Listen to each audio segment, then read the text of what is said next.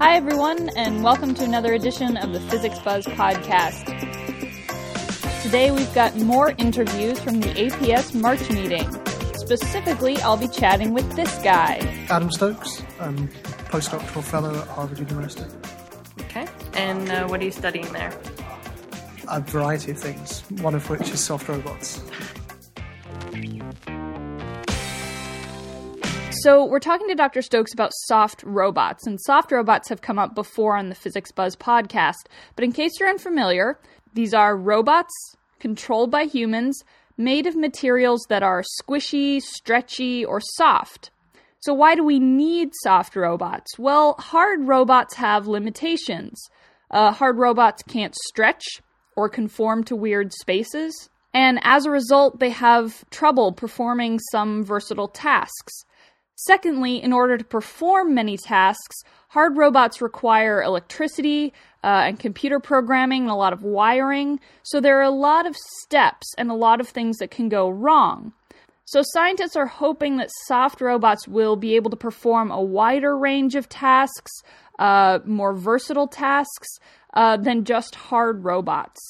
And as Dr. Stokes pointed out in his talk, soft robots make more sense if you're looking to take inspiration from nature. Yeah, so things like octopus and squid do interesting things. They can squeeze through small holes, and they have these long arms which they can knurl up, and so they can swim, or they can use them to walk on different parts of the arms, and those kinds of things. So these are kind of adaptive, soft materials that can do a variety of different things. So they can act as feet, or as grippers, or as those kinds of things. So it means you can come up with a single design and then use it for multiple purposes. Tell me a little bit about this exact robot that you talked about in the press conference, and to describe it. It looks sort of like an X, and it's made of this stretchy material. Well, yeah, so it's got 4 legs, and in each leg there's an actuator which is basically like a balloon, and it's got on one side of it, on the bottom of it, then it has a material which extends less than the material on the top. So when you inflate this, then the thing becomes curved. And then it has another actuator on the spine of it. So you can actuate the spine, and then now the legs point towards the ground. And then by actuating the legs in different sequences, then you can make the robot walk forwards. Or you can use different motions where you actuate the front legs, and then the spine, and then the back legs. And then you can make the thing undulate. You can make it, do the worm effectively, like limbo underneath pieces of glass and things like that. So it can walk forward quickly, but it can also get under something if it needs to that comes in its way. Yeah, or you could imagine that it would you could use it to walk, which is its fastest motion, on solid ground. Then if it needs to move on, say, sand or mud or something, then it could undulate on the mud. So it's adaptable for different terrains, for example. That's something that's really tricky with hard robots with wheels and legs, is walking on sand and granular materials. Exactly. So these types of robots have an inherently low ground pressure because they're distributed, and they distribute the force over the feet, and they have low pressures in them. So it's like using large, low-pressure wheels. They have a kind of distributed load over the ground. So. Mm-hmm. So Dr. Stokes and his group have also built a robot gripper that looks kind of like a starfish. It's just 6 little fingers sticking out from the center. And Stokes and his group can fill the robot with compressed air, and this naturally causes it to curl up like a hand closing around a baseball. But it stays relatively soft when it does this, so it can pick up fragile things like an egg.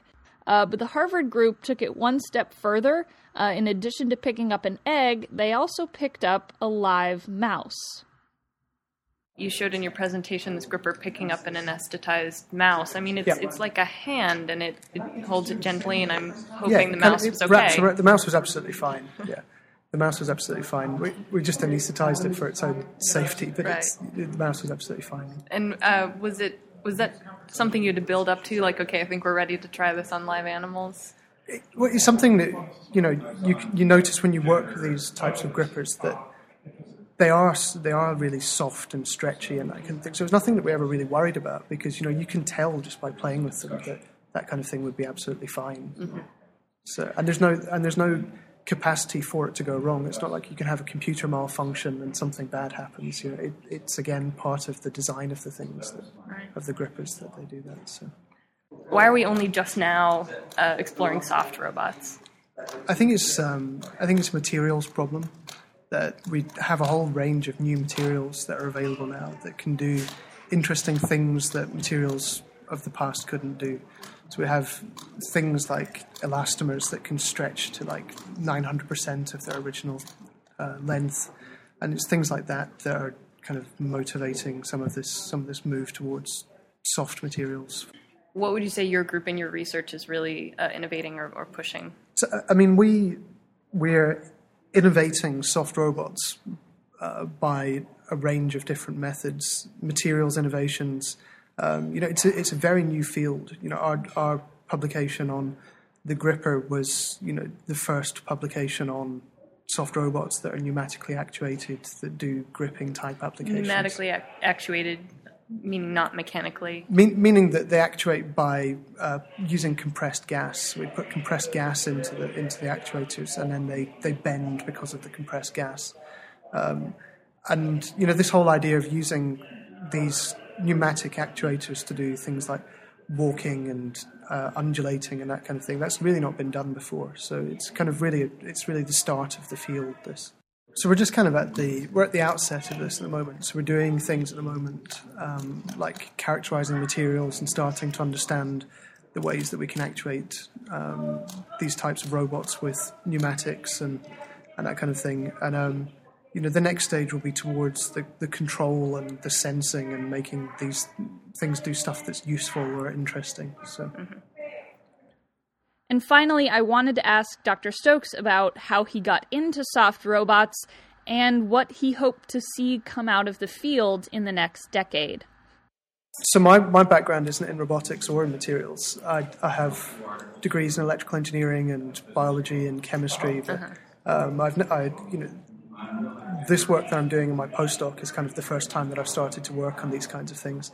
But our group is diverse. We have chemists and biologists and engineers and physicists and people from a range of different backgrounds, and we all kind of work together on the same kind of problems.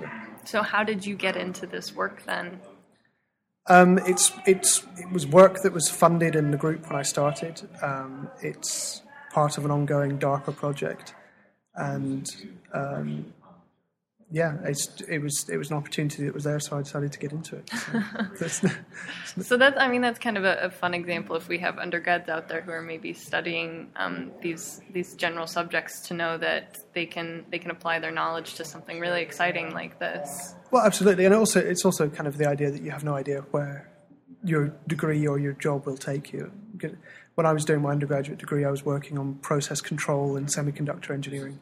And I had no idea that I would end up working on chemistry and biology and these things I did during my PhD, and then move on to working on robots and all the other strange things that I work on now. So right. I think there's a range of applications. Anything in which you need things to be soft, you need things to be compliant. Human-robot interfaces would benefit from things that have this kind of characteristic that they are soft and that they are compliant. And I think it's too soon to talk about specific applications, but I think it's part of the excitement in the field that you can use your imagination and you can think of lots of different things that you could apply these kind of approaches to. I'm Calla Cofield reporting from the APS March meeting. You've been listening to the Physics Buzz podcast. As always, you can find more podcasts, our Physics Buzz blog, resources, and so much more at physicscentral.com. Tune in next week for more Physics Buzz.